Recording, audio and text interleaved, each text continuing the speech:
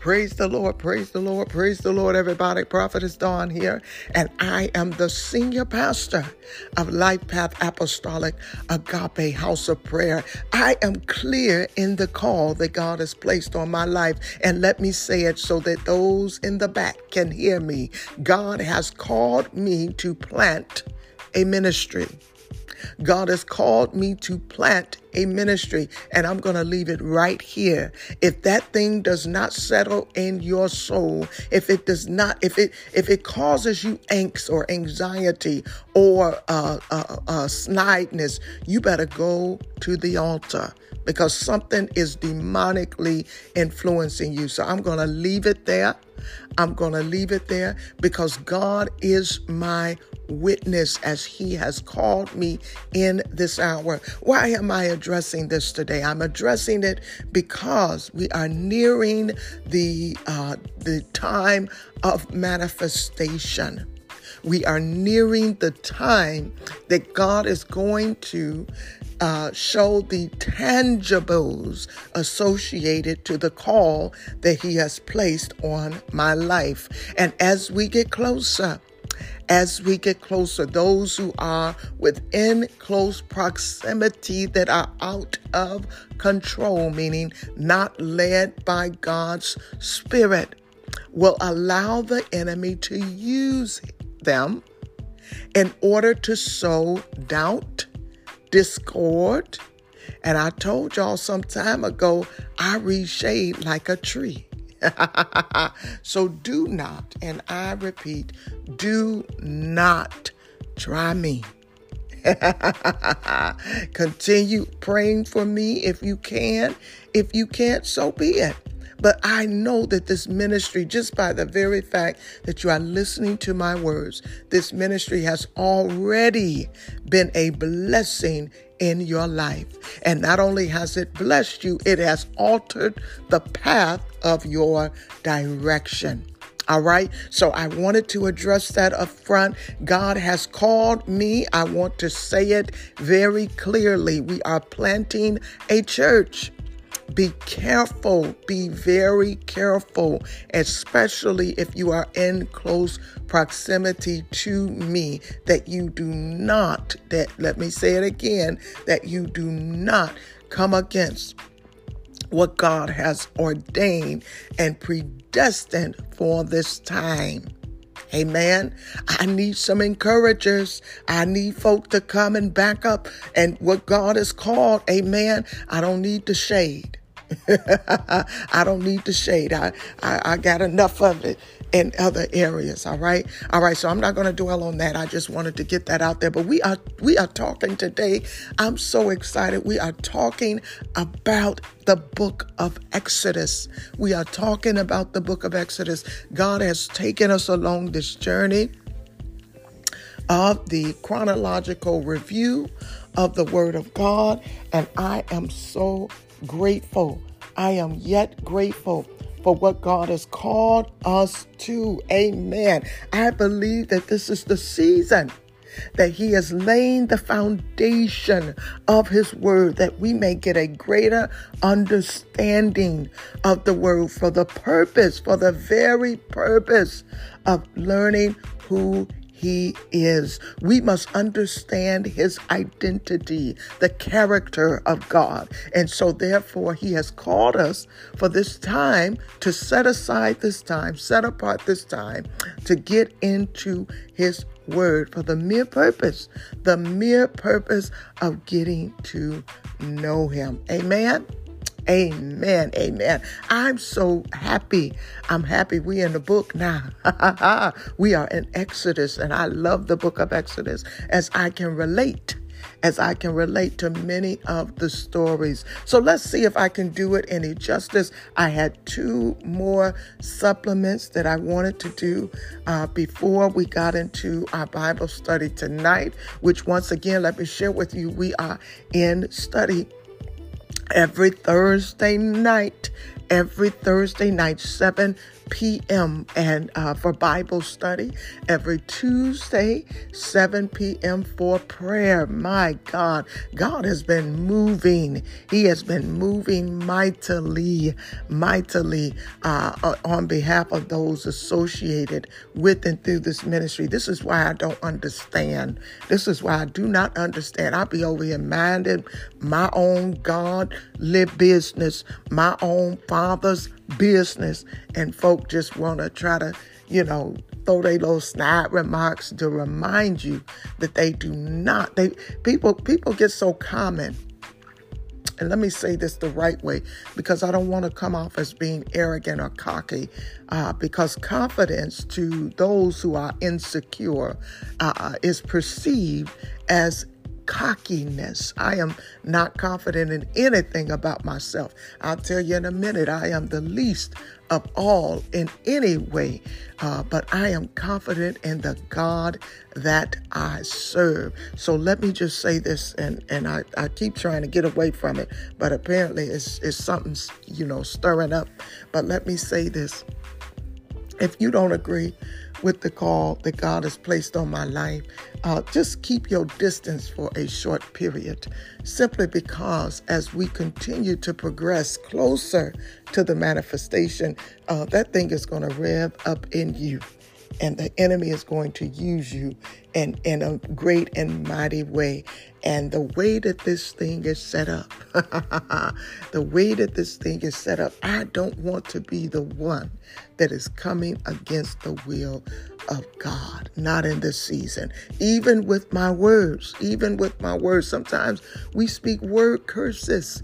We speak word curses over people and over the will of God. I don't want to be contrary to nothing that God is doing in this hour, because we reap what we sow. We reap what we sow. I am,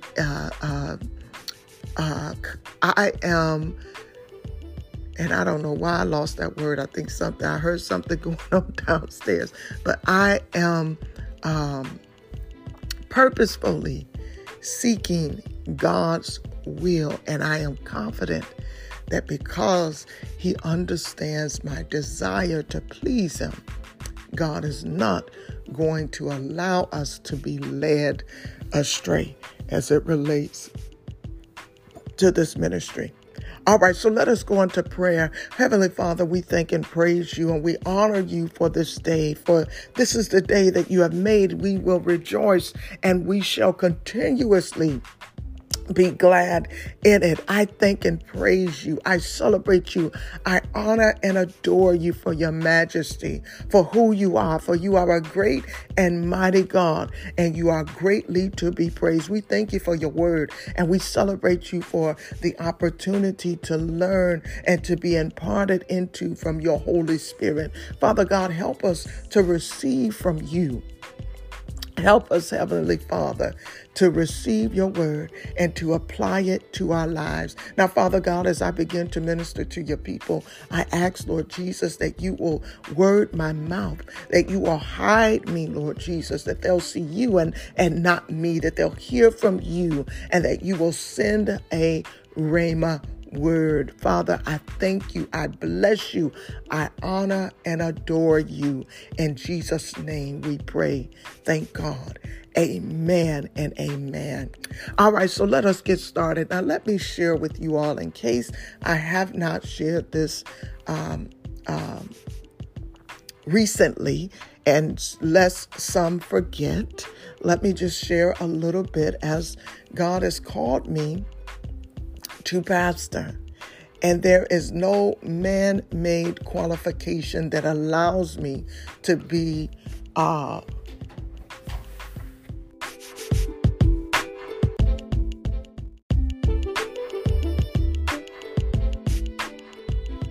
All right, praise the Lord, praise the Lord. Let me pick up where I left off. I actually got a little slight distraction there, but we're going to get back into it and get back to God's work. Amen. But what I was saying is that I wanted to share with you all just a little bit about my background, but I wanted to make sure I give this disclaimer that there is no man-made certification, verification, accolades or acknowledgement that would qualify me for the call that God has placed on my life.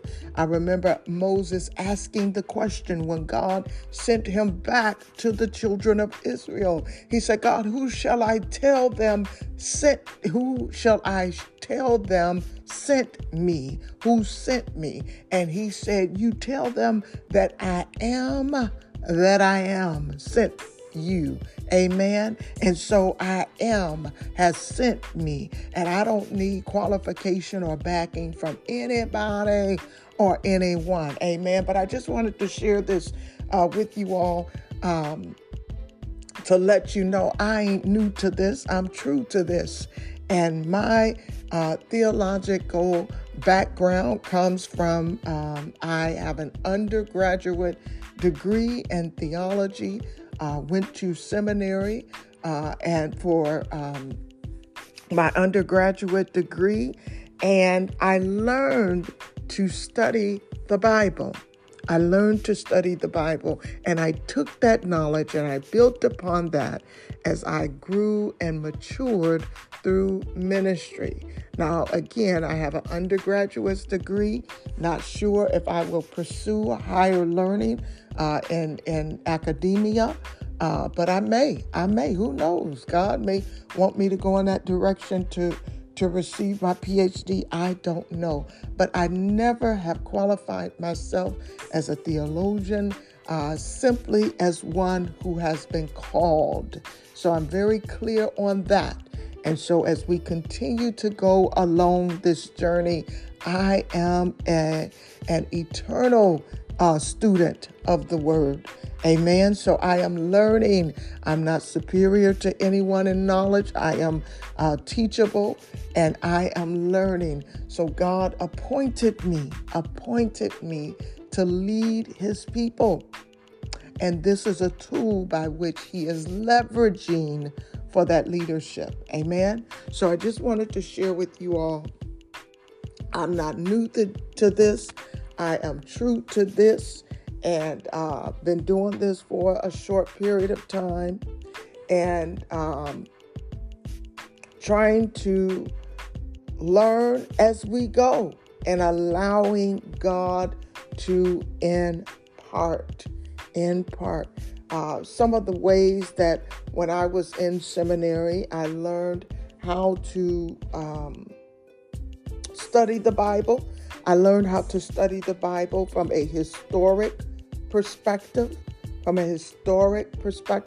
critically analyzing the Word of God, looking at the historical context, looking at the social and the cultural and political factors that were influencing the Word of God, and how those things actually impacted the interpretation. Amen. So I analyzed or learned how to analyze the literal form of the word. Amen. So examining the word of God from a historic perspective. I also learned how to develop theological interpretation of the word. Theological, theo, meaning God, theo, T-H-E-O, logical, or theology, the study of God. Amen. So I learned how to study to get an understanding of God, to learn God by interpretation and analyzation of his doctrines. Amen. To learn God's identity. Also learned about exegesis and eisegesis. EXEGESIS, ISOGESIS. And so Exegesis is the analyzation of the word or analysis of the word in the biblical text according to the original context. The original context, or in other words, we ain't adding nothing. We ain't detaching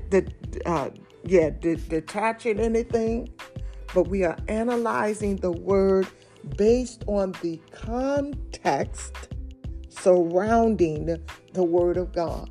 Eisegesis is the application of our own interpretation. We see it done oftentimes, when we go into church and these preachers, they begin to minister a word and they want to apply it, life application to the word, and they will add theatrics, emotionalism, and things that are not exclusive to the context of the word that is written, and that is eisegesis. Amen. Exegesis is evaluating or analyzing the context. All right. We also learn hermeneutics. Hermeneutics. And this is studying the principles. This is the principles. So you bring all of this together. You look at the literary context, the historic context, the cultural context, and you analyze the Bible as if it were applied in its present day. Amen. So you're taking all of these concepts and you are analyzing or peeling back, studying the Word of God to understand the principles and the methods through these categories. Amen. So that is hermeneutics, understanding holistically the Word of God through application and how it was applied in that present day. Amen. We also learn how to perform practical application or practical interpretation of the Word of God. Amen. So studying the Word to understand how it should be applied in context to daily living, taking a pragmatic or a practical approach of interpreting the Word of God, looking at ethical, moral, and spiritual implications, amen, in order to study the Bible. And we also learn comparative analysis to analyze the Word, comparing other texts. And this is why I say that it's important, even as we dig into the Word of God and we begin to study, that we acknowledge that the Bible is the only true, infallible Word of God, but there are some gaps that are filled by other texts. So if, for instance, if I am in the book of Genesis and I am learning about the origin of our existence, and I leverage the Bible as my only true source, there will be so many gaps in my understanding about the world and how it began to evolve. So therefore, I may want to use other historic texts to be able to help me to fill in the gap.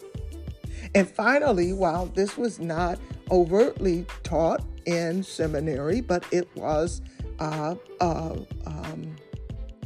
conveyed in such a way that the Holy Spirit is our best teacher.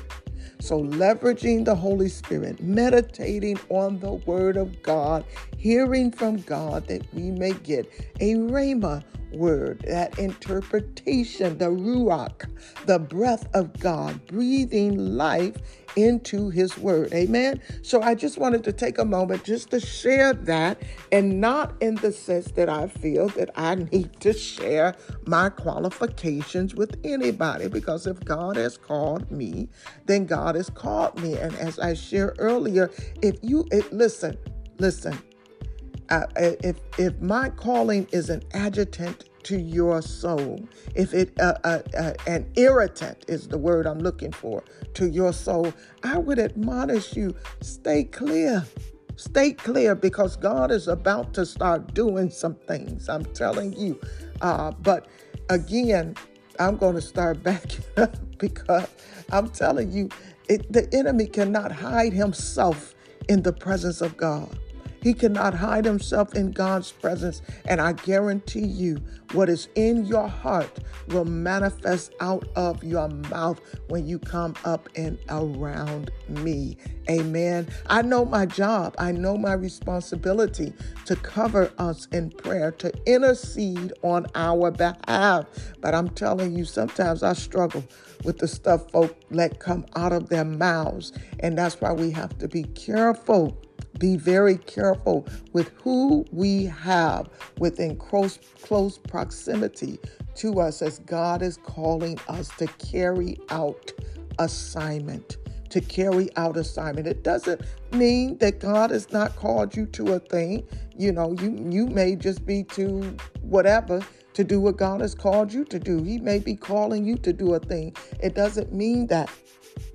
What it means is that when we become common with one another, or when we begin to allow the enemy to use us against God's purpose, we will throw jabs or sabotage or do things out what we feel is outside of our character, because we are not governing ourselves under the rulership or the authority of God's Holy Spirit. But we are allowing our flesh to take reign. And I'm telling you, I'm warning you that if, as God continues to drive us closer to his purpose, if you don't get that demon in check, if you don't get deliverance, every time you come in my presence, that tongue is going to tell on you. It's going to tell on you. So I would advise you, take advantage from afar, because I believe, especially for those who are under the sound of my voice, meaning you can hear me right now, this ministry has already been a blessing in your life. It has already turned and changed your life for the better. Amen. I stand on that. And not because of me, but because of the God that we serve. Amen. All right. So I'm going to leave that alone. I'm going to try. Lord, help me try. Help me, Jesus, to succeed. Don't help me try, because I can try all on my own, but help me to succeed. All right. So here's my assignment today. We are in the book of Exodus. We're in the book of Exodus, and I believe I had a couple of supplements I wanted to do before we got into our study, our conversation, and we brought everybody in to discuss. I love how we're doing this Bible study because this particular model of study, it is done in such a way that it is designed to cause discussion. Is designed to cause discussion. And part of the approach that they've taken with this Bible study is because it is understood that when we bring things to a level of our understanding to where we can discuss it and talk through it, it is a better opportunity for us to retain. The retention rate increases when we can have conversations and talk through things. So I'm excited about it, but I like doing these supplements because I feel like it gets rich in information, but it is not more potent or more important than the actual discussions that we have about the Word of God. And I love it because I always learn something new. Amen. I always learn something new. But anyway, so we are in the book of Exodus, and I believe we stopped around the 12th chapter, if I'm not mistaken.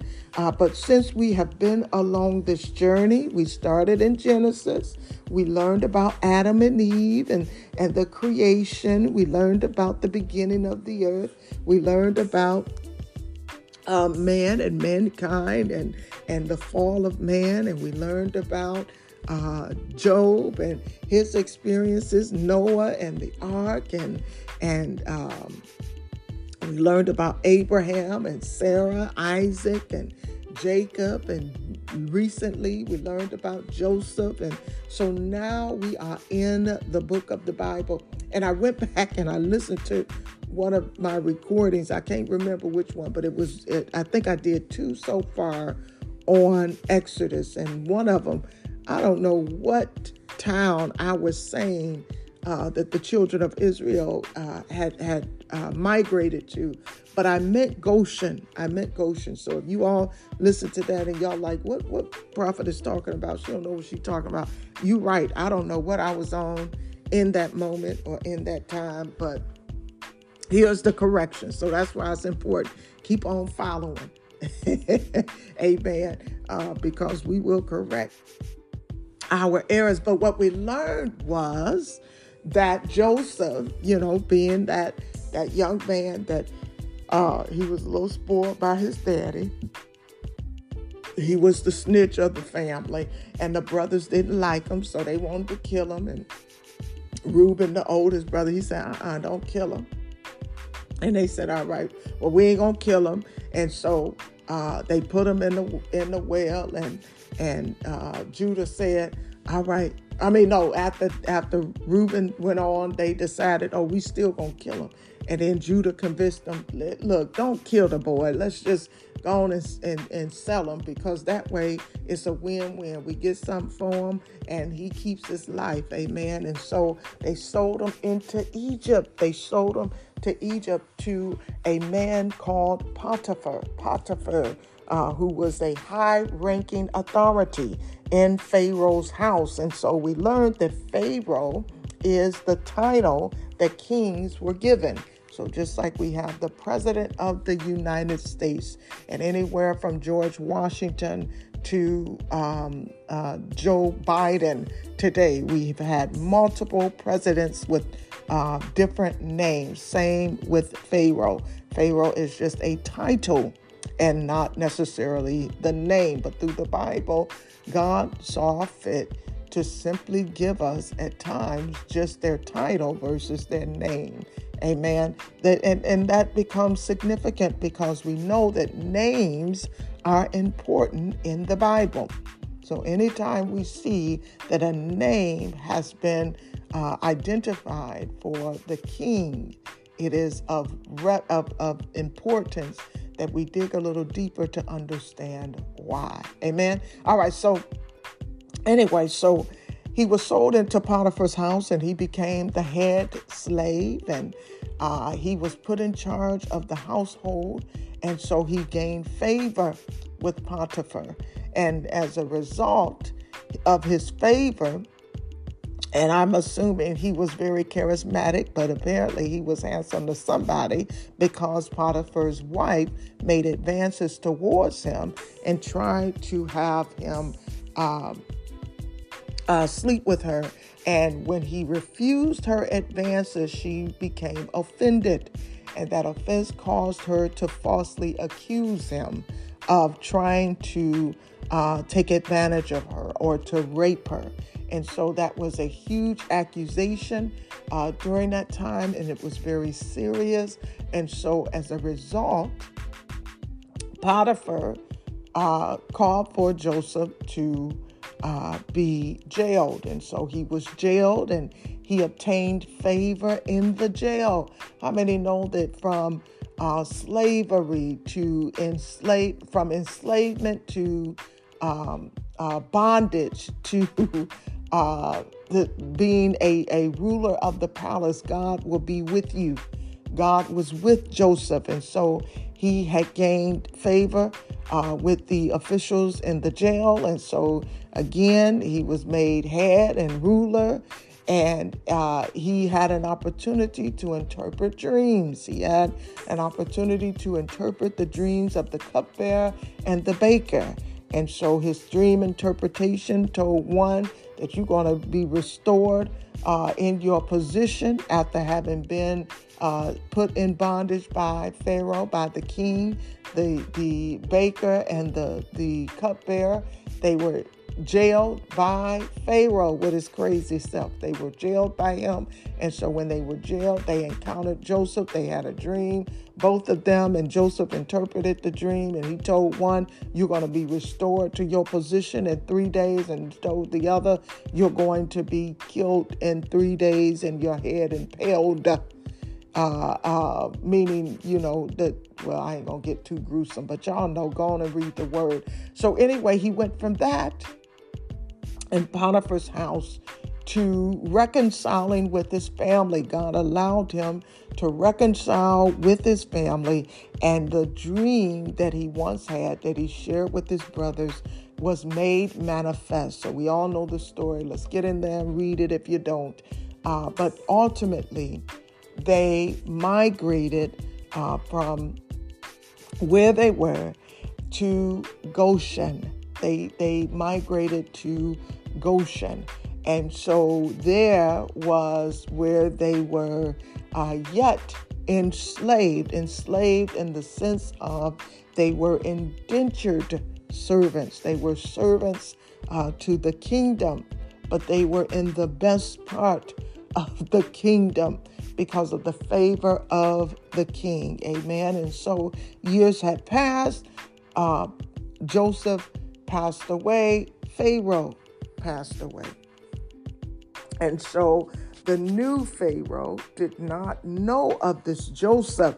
He didn't know of this Joseph, and he did not revere him in the same way. So that brings us to where we are now, where here we have the Israelites, the people of God. They were enslaved in Egypt. And so God sent several plagues to convince Pharaoh at this point to let them free. Because if you remember in our last study, we learned that Pharaoh had some conditions to where he was looking at these Egyptians. He said, I don't know about no Moses and whatever it is he had going on. All I know is that you all are multiplying at a level of frequency that will put you larger than us, than the Egyptians. And so we got to stop that, because either you're going to use that advantage to somehow overcome us, or you're going to unite with somebody else and overcome us. Ain't it something when people think with their minds and filter their ideals through what they would do? That is the nucleus of every racist, racially biased concepts or constructs that I've ever encountered in my years of living. People have a fear that you will do to them what they have done to you. They have a fear that you will do to them what they would potentially do to you. So he was filtering his thoughts and his fears through what he would do. And so the Israelites had been in Egypt for that 400 years. And when the family first came to live with Joseph, they only had 70 people. So they only started with 70. So just imagine how much they had grown. And so some reports say that they had, at that point, after 400 years, they had grown to over 2 million. That almost makes me want to go back and go from 1619 through 2023 and do a census survey to identify how many African Americans or Africans that are of American descent, how many of us there are, because I believe that there's a huge correlation between this story of enslavement and our story of enslavement as well. All right, so anyway, so Moses was their leader, but God decided which path they would take in order to get out of bondage. So as soon as they left Egypt, God appeared to the children of Israel in a cloud that moved in the direction that he wanted them to go. So God used the cloud to direct them.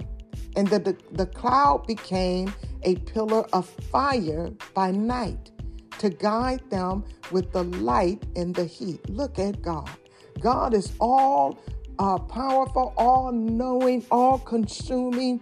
God is everything. He had everything set up for them. So he had a cloud by day and fire by night.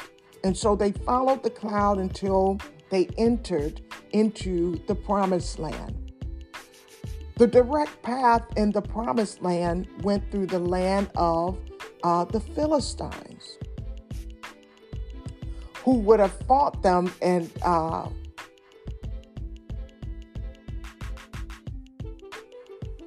who would have fought them had they come through that direction. I'm sorry, I got a little distracted. But what I was saying is that as God was directing them to the promised land, the straight path, the direct path, the path of the easiest path of non-resistance in the way that they would go directionally, would have taken them through the land of the Philistines. But God did not take them in that path. He led them towards the Red Sea. He led them towards the Red Sea. Why is this important, prophetess? This is important because God will sometimes take us the long way because he knows what is standing behind door number one.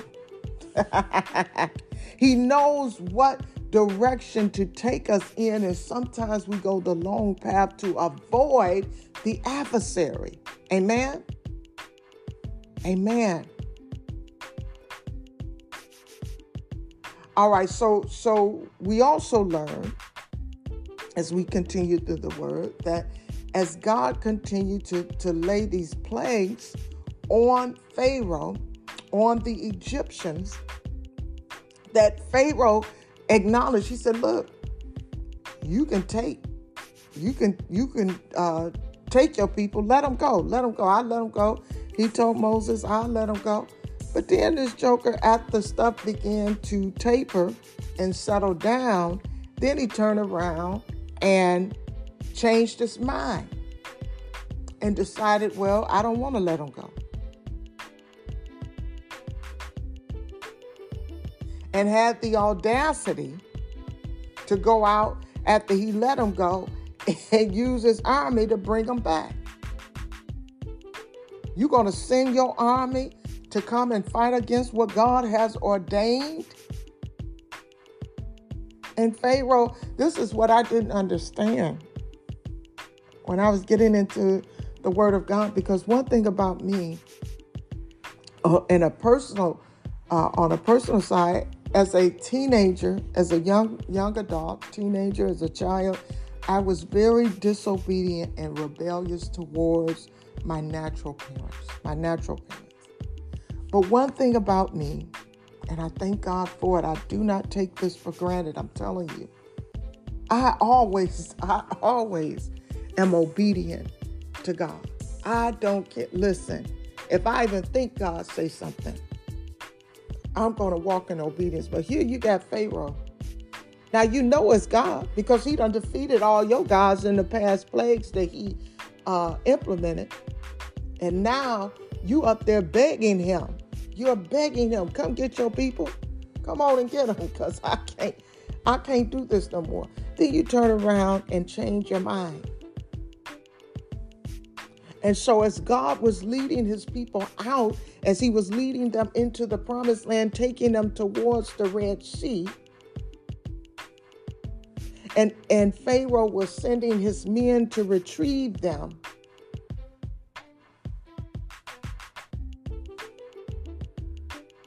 God had a plan. He had a plan, but the children of Israel, they began to complain. They couldn't see God. They could not see God. They couldn't align to the vision that Moses had. And in their mind, I can only imagine. I can only imagine you are fleeing from captivity, where here Moses is coming and telling you and saying, look, I done talked to Pharaoh. I done cleared it up. He good. We can go. And you done gave the people, by good faith, the covenant or the agreement, the contract that you done had with Pharaoh, not knowing that this joker was going to renege. And then here he reneges, and you have people who have a history. They have a history of doubting God. And so they don't know like you know. And now here they see Pharaoh's men coming, not understanding that the God that we serve is greater than any enemy that could potentially come against us. And so here they go complaining. Even though they've seen the mighty power of God, even though they've experienced God and generations before, and stories have been passed down, and they've even seen him for themselves through these miracles, through the plagues and the miracles, they still did not trust God. They didn't trust him to take care of them. They didn't trust him to show up. They didn't trust him to bring them out of this bondage. But Moses compelled them and admonished them to believe in God, that God would save them.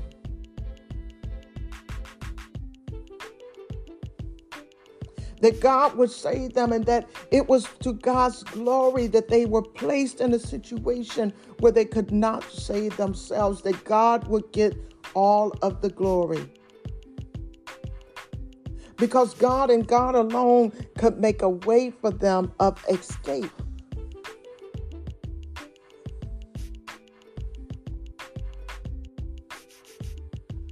Y'all remember when Adam and Eve, when they rebelled against God, and God had to provide for them a way of escape. He gave them that animal sacrifice that only the shedding of the blood could cover them and shield them.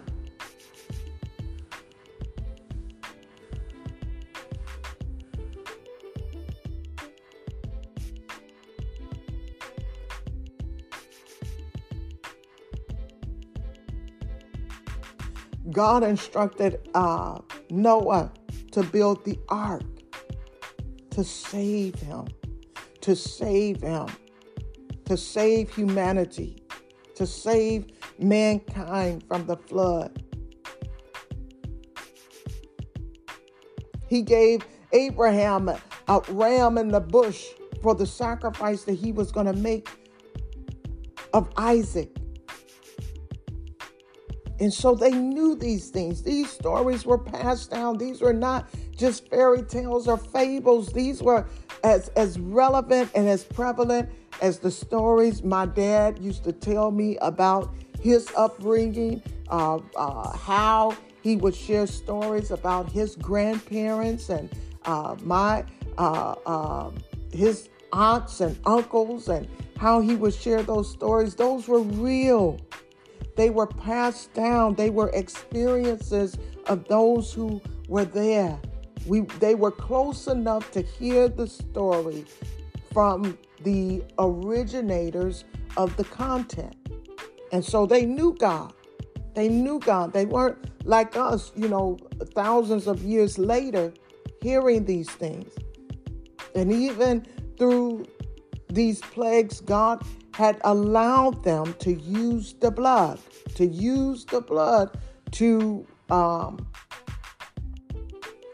shield them from the death that was coming. So they knew, they understood who God was, but they still did not believe. Why am I focusing on this? Because it is important to understand, in order for us to be obedient and walk in God's instruction, which, by the way, his instruction is the best path, we must first believe. The Bible tells us that it is impossible to please God without faith. And that disbelief, the angst that the children of Israel had, could have caused them their very lives had they not walked in obedience and taken the path that God had given them through the Red Sea. We know, there was a straight path through the Philistines. There was a straight path, but they would have encountered more opposition, more fighting, that they were not equipped to win. So God said, I'm going to take you through the Red Sea. And can you imagine somebody saying, we're going to go through the sea? Some folks like, I'm going to die before we get on the other side. But God had a purpose, and God had a plan. He had a plan, no matter how hopeless it seemed, no matter how hopeless the situation appeared to them. God had a plan. And he did not withhold it from them. But anyway, all right, so we know the story. We know how the story went. So the pillar of the cloud moved behind the Israelites, and it stopped the Egyptian army from reaching them. God opened the path. He parted the Red Sea, and the people crossed on dry land. So in my mind, as I think through that, the cloud that God used to lead and guide his people during that time. What do clouds gather? Clouds gather rain. Clouds gather water. So the cloud that was directing them, it went behind them. And God parted the Red Sea. But once they crossed and the Egyptian army tried to follow them, God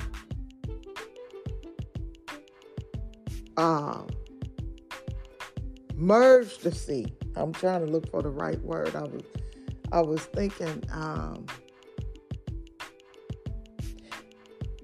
anyway, God re-engaged the sea. However y'all want to take it.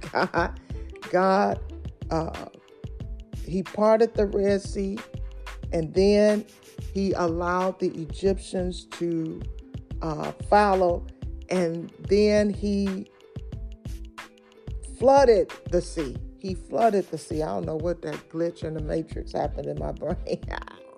But anyway, he took the wheels off of the chariots, and he closed the waters behind them. He closed the waters behind them, and guess what happened to them? All of them died. He killed all of them. And so God showed this miracle. He showed this miracle. And one of the things, too, that I was pondering as I was studying the Word of God is that God is the same yesterday, today, and forever. And there are miracles that God was performing during that time. And what we have to realize is that God is a spiritual God, but he manifests his miracles in the physical realm. Amen. So we see the physical manifestation of miracles then, and we can have an expectation that there will be a manifestation of those miracles today. So after they crossed the Red Sea, again, God parted the sea, and then after it served its purpose and the children of Israel crossed over, then as the Egyptian army came, he closed it. He closed it. And I'm telling you, I don't know why my brain, and this is just how my mind works, so I'm not making excuses. I'm just giving explanation. But sometimes when I think, it's just the simplest words don't come to me. But anyway, it stops me for a minute, so y'all just bear with me. But anyway, so now they don't cross the Red Sea at this point. And if you all have been following, we are now in the book of Exodus.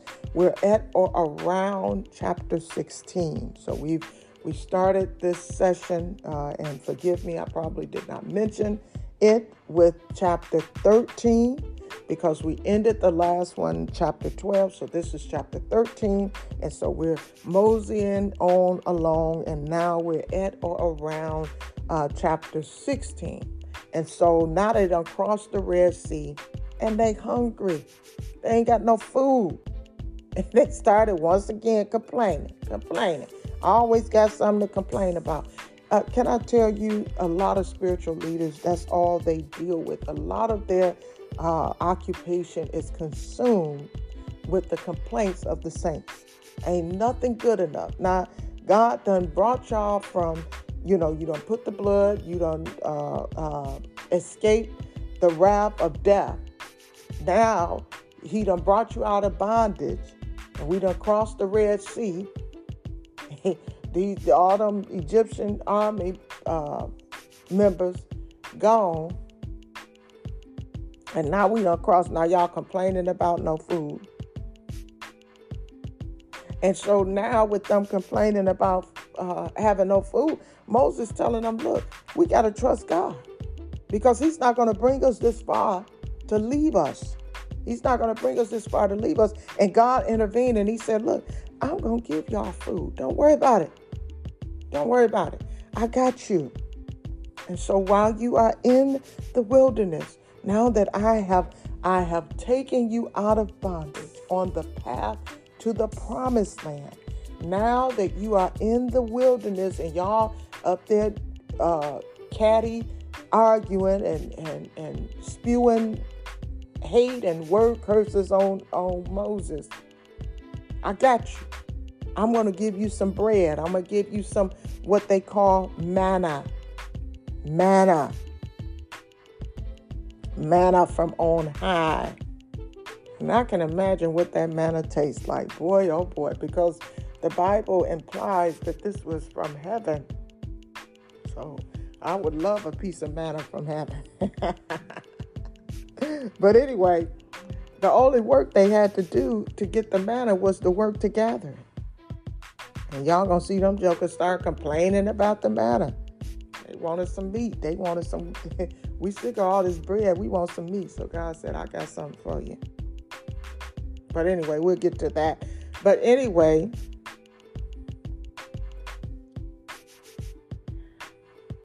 during this wilderness experience, the children of Israel learned to depend on God. They learned to trust him. And so, the other thing, I try to keep it all in my head, I'm telling you. But the other thing,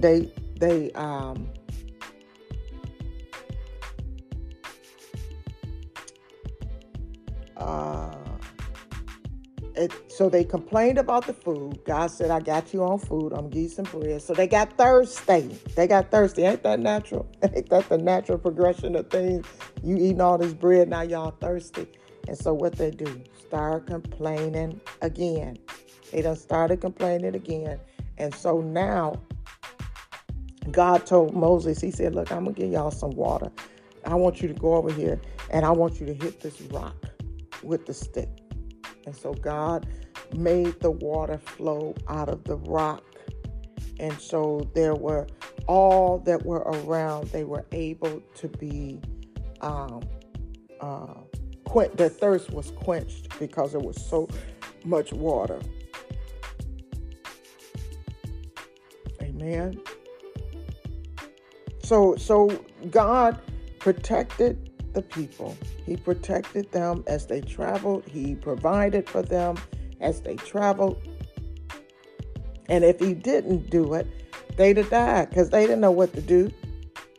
And so even though they didn't deserve the way that God provided for them, he still did it. And they were constantly complaining. They were constantly complaining about any and everything. And we're going to learn that those complaints, they creep up and bite them.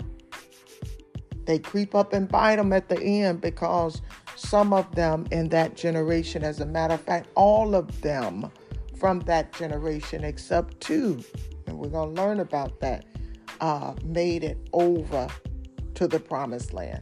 All of them did not make it over except for two. Only two made it over from that generation, although God allowed their children and children's children to make it over because of his grace and his mercy. But those from that generation, including Moses, did not make it to the promised land. Amen. All right, so I'm going to cut right here because I think I may be approaching my time. This thing only allows me to do 60 minutes. So I'm going to stop and pause here. We ended, I think, at 16. And so we're going to go 17 through, and let's see how far we get. All right. Love you all.